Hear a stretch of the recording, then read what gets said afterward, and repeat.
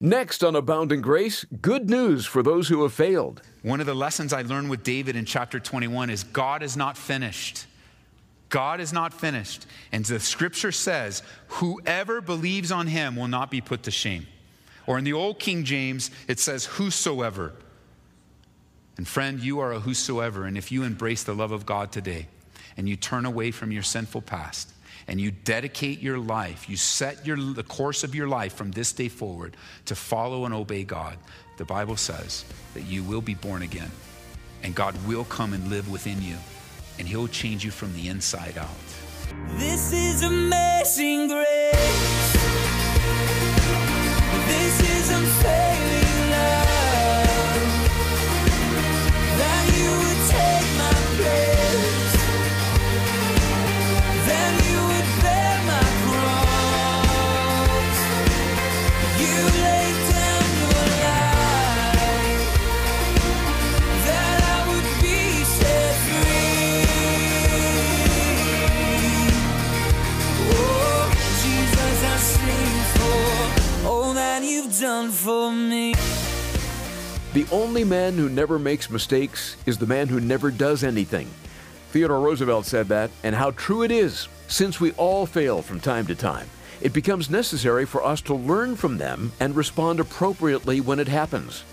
As we continue our study of 1 Samuel today on Abounding Grace, we find David in an embarrassing situation. Though he fails miserably, he learned from it, and God granted him well over 40 years of ministry after the incident.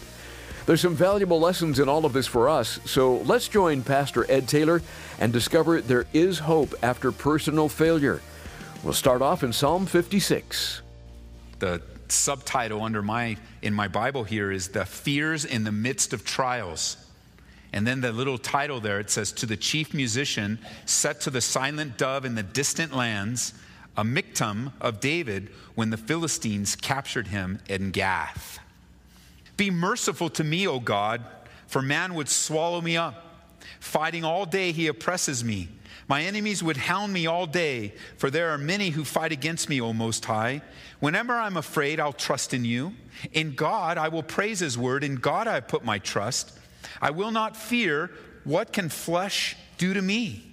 All day they twist my words, and their thoughts are against me for evil. They gather together, they hide, they mark my steps, and when they lie in wait for my life, shall they escape by iniquity? In anger cast down the peoples, O God. Verse 8, you number my wanderings, you put my tears in your bottle. Are they not in your book when I cry out to you? Then my enemies will turn back. This I know because God is for me. In God I will praise his word. In the Lord I will praise his word. In God I have put my trust. I will not be afraid. What can man do to me? Vows made to you are binding upon me, O God, and I render my praises to you. For you have delivered my soul from death. You have not delivered my feet from falling, that I may walk before God in the light of the living. There's a battle going on in his life. A wrestling, a struggling. It's clear that David's frightened in Gath. It's very clear that he's going back and forth from the fear of God to the fear of man, the fear of God to the fear of man, and he's sustained in the midst. Everything's not so cut and dry, is it, in your walk with the Lord? Everything's not so black and white. David is living out a real, and I'm so grateful that he wrote that. You know, a lot of the Psalms, we often refer to the Psalms as the songbook, but it's also the diary of David. I mean, how would you like it if your diary was printed in the Bible for everybody to read for thousands of years? What you were feeling on your worst day, or what you felt like after victory, and then somebody that was in your life at the time going, whoa, wait a minute. That's not how I remember it. That's because you were carrying stuff in your heart. You were wrestling in prayer. You were desperate for the presence of God, and you were trying to do what you need. You were going back and forth just so quick. I'm trusting in the Lord. I trust in, I don't know what's going to end. But can you imagine writing that down and having it published? I mean, David's a real man, and he's dealing with the fear of man. It's a trap. We find that he succumbed in that. That's what led him to fainting like a madman. He succumbed to the fear of man, and somewhere along the way, he's like, oh man, Lord, you're so good. You're so good. Even though I blew it, you're so good. You know, at the end of chapter 21, I think if this was the way David's life ended, like if this was the chapter, it would be very easy to just write David off. Just say, made a mistake with Saul.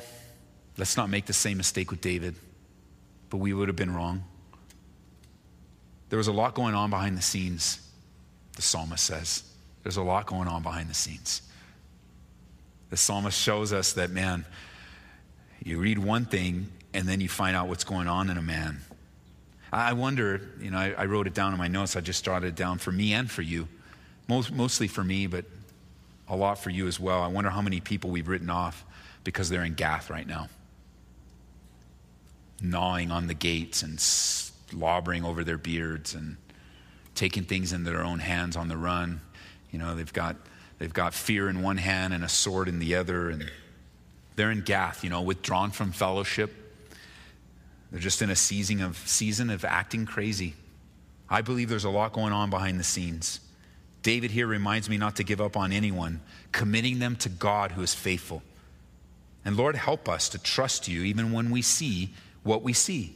We're reminded to learn from David's mistakes as well in our own personal life. Here he is, as we so often are, resorting to the flesh, and yet calling upon the Lord, seeking the Lord, then resorting to the flesh. Such a battle, as Paul would declare it in Galatians, that what? The spirit lusts against the flesh, and the flesh lusts against the spirit.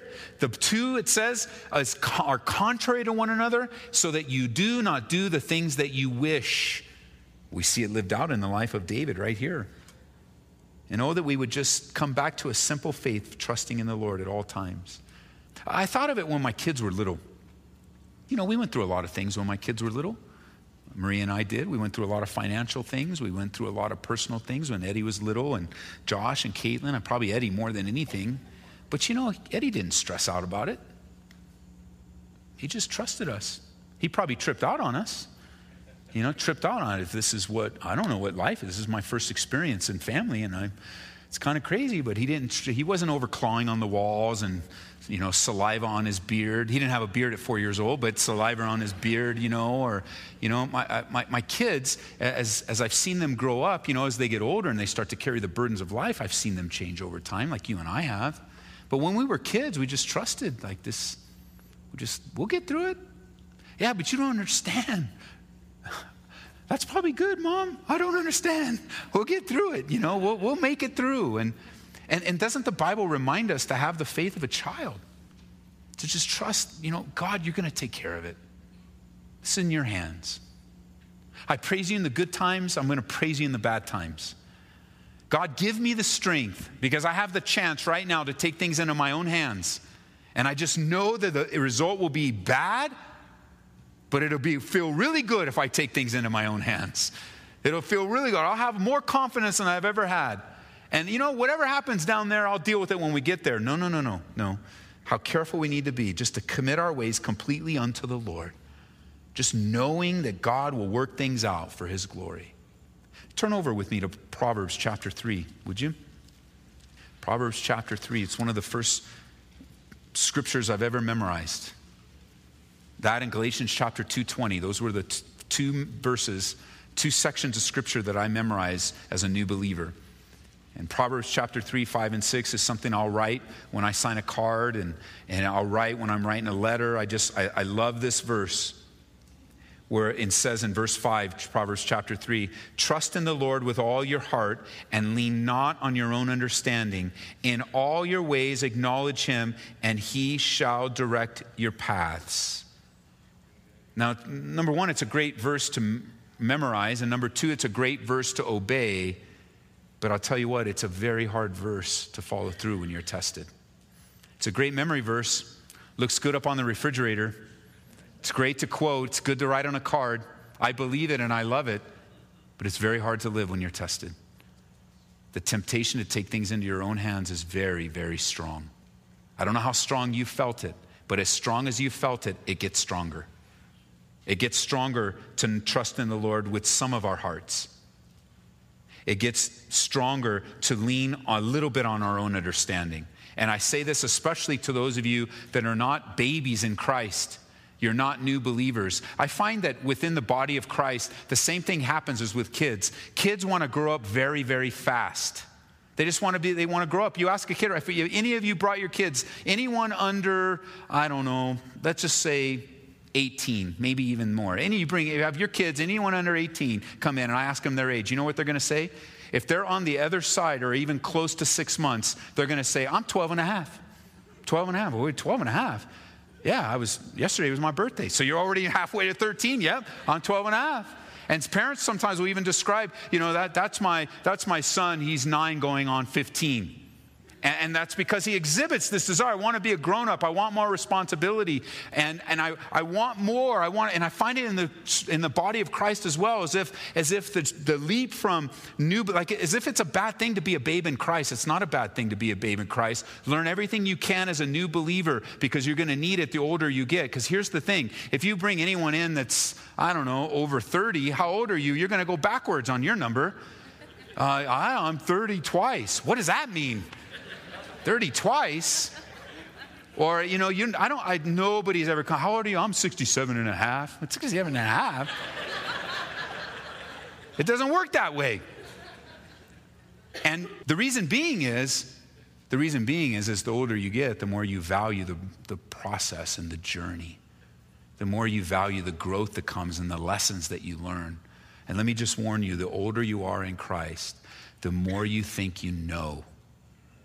And the more you think you know, whether that's Bible study, whether that's scripture, whether that's the big narrative of the Bible, whether you can come today and say, well, I've read the Bible through 55 times. I mean, to me, that's fantastic. I hope you read another 55 times. There's nothing wrong with that. But if you begin to think, well, I've read it 55 times, and so I'm a lot more wiser than the guy that's read it once, you be careful, because the more knowledge you have, the more you will tend to lean on your own understanding. And you won't pray anymore. And as a new believer, you're just like, I don't know what to do. Well, I don't know what to do. What am I supposed to do? And so you'll ask somebody, what am I supposed to do? And what do? They'll open up the Bible to you and go, well, that's normal. That's normal. So here, look, this happened right here. It's normal. This is what you just wait and pray. What? Just wait and, okay, wait and pray. All right. And then somebody's been walking with the Lord for 20 years. Oh, we don't wait anymore. We don't wait. We'll just take care of it. So be very careful to trust in the Lord, because the temptation is to trust with a little bit of your heart. The temptation is to lean a little bit on your own understanding. The temptation in verse 6 is to acknowledge him in some of your ways. The temptation is to do that, to take your own understanding and make it and fit it into what you want, so that the end will justify the means in your life. And Proverbs chapter 3, verse 5 and 6, they stand the test of time. And God is ready to direct your paths. He's ready to help you in your faith in him. He's ready. The Bible says in verse 7, don't be wise in your own eyes. Don't be wise in your own eyes. Fear the Lord and depart from evil. It's just so much better, guys, to commit our ways to the Lord, knowing that God will work things out for his glory. Just committing our ways to the Lord. I just pray the Lord blesses you this week and encourages you, that you will stand strong in his love, that your life might be right now between 1 Samuel 21 on one side and Psalm 34 and Psalm 56 on the other side. You're just like David. You're just in that same place. How long has it been since you've come back and just acknowledged that you need to trust in the Lord? How long has it been since you've acknowledged that you love the Lord and that you receive his love? And because you love him and because he loves you, you just want to commit your life to him. You just want to live for him. You want to do things his way.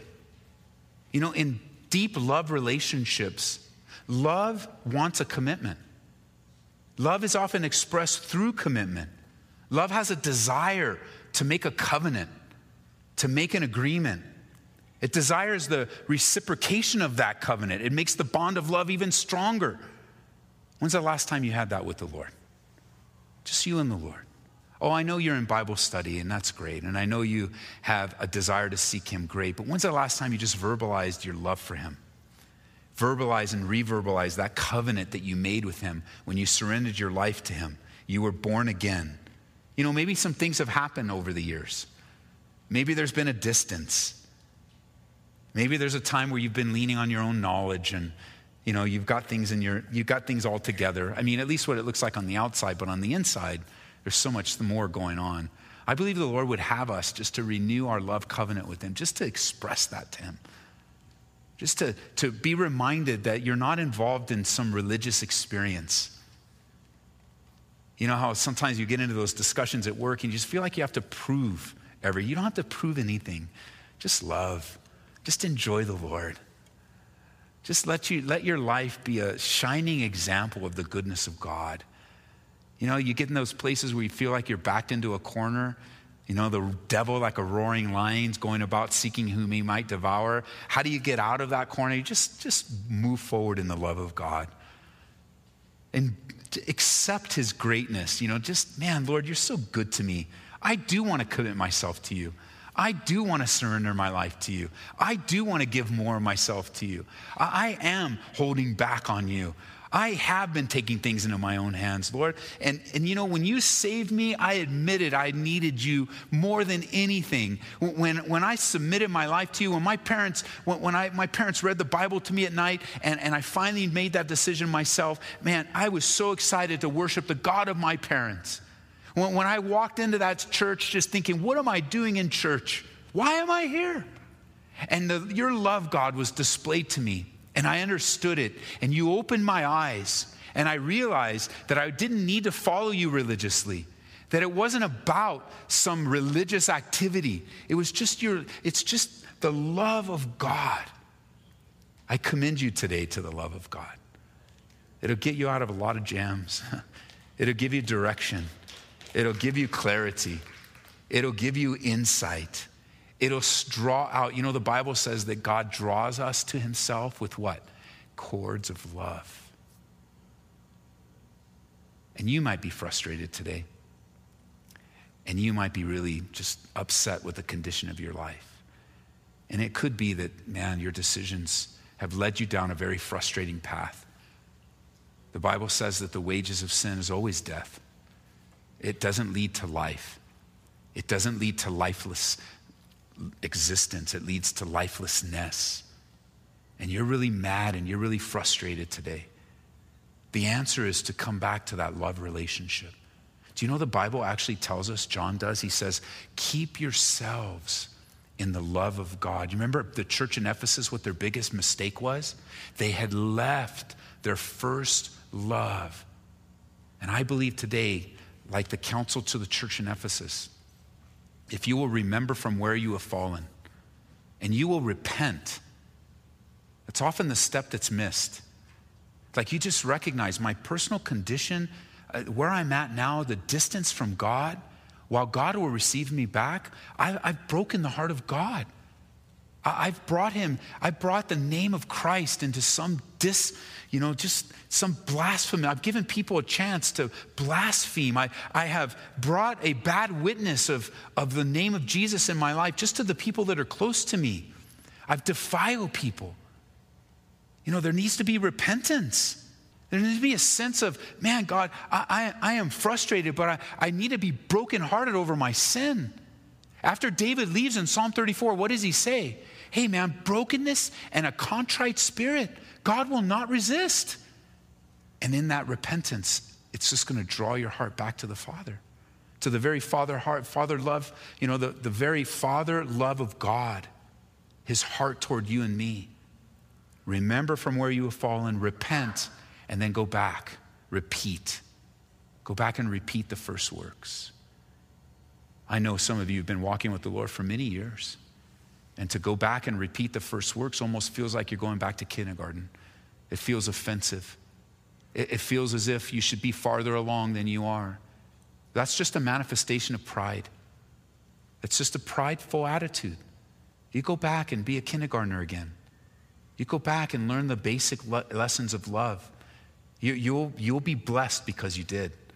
Or you just start reading the Bible, maybe in your devotional life. It's, what are we in? April now. So, you know, you've been reading and just been studying along, but it's kind of become a drudgery. It's been 3 months. You missed a couple days. You caught up a couple days. And some of you, your devotional life is just to get through it.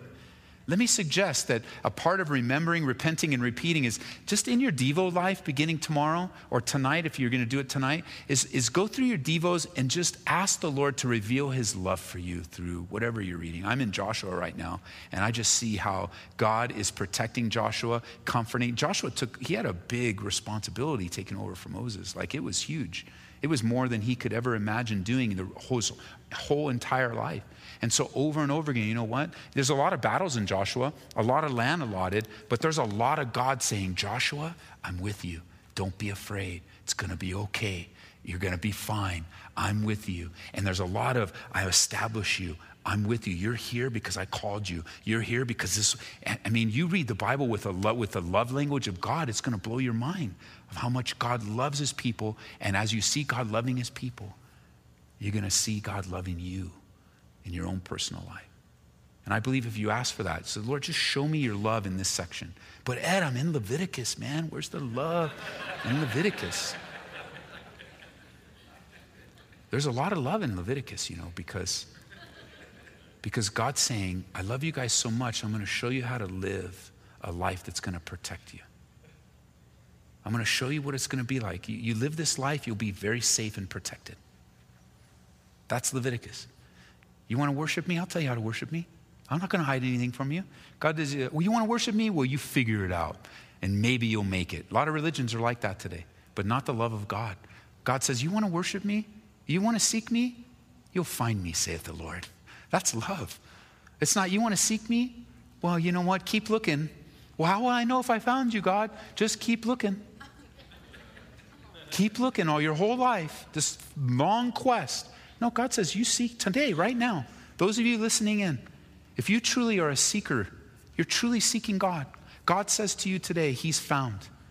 That if you will embrace the love of God in your life, truly embrace, as if I was giving you a gift, I was giving you a box and you would take this gift. If you will take that from God, the Bible says that you'll be saved. That no matter where your life is, and no matter what you've done, and no matter what you've been into, Jesus Christ came and died for your sins. He died for your sins. And change in your family and change in your neighborhood begins with you, because you have an ear. You're listening right now. And the Bible says that if you will believe in your heart the Lord Jesus, confess with you, if you will believe, here's what the Bible says. I'm going to read it to you. I should really memorize this. But stick with me, because God even uses imperfect people like me. So if you're all messed up, God will use you too. You ready? It says, the word is near you, even in your mouth and in your heart. That is the word of faith which we preach. If you confess with your mouth the Lord Jesus and believe in your heart that God raised him from the dead, you will be saved. Now check this out, because you may even write yourself off, because one of the lessons I learned with David in chapter 21 is God is not finished.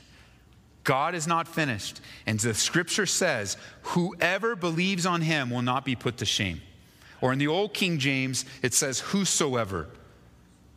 And friend, you are a whosoever. And if you embrace the love of God today, and you turn away from your sinful past, and you dedicate your life, you set the course of your life from this day forward to follow and obey God, the Bible says that you will be born again, and God will come and live within you, and he'll change you from the inside out. You've tried to change everything from the outside in, and where has it gotten you? Well, you probably made a little bit of improvement. There's probably been a few things that you've done really well. It's probably been a great path, but it hasn't given satisfaction, hasn't it? It hasn't given you the sense of comfort and confidence, because that only comes through a relationship with God. He needs to make you alive, and he offers that to you today. So I commend you to the love of God today. I know that that's a safe place. You're listening to Abounding Grace and a study in 1 Samuel from Pastor Ed Taylor. You can go online to hear today's message again, and we're at calvaryaurora.org, or purchase a CD copy for just $2 by calling 877-30-GRACE.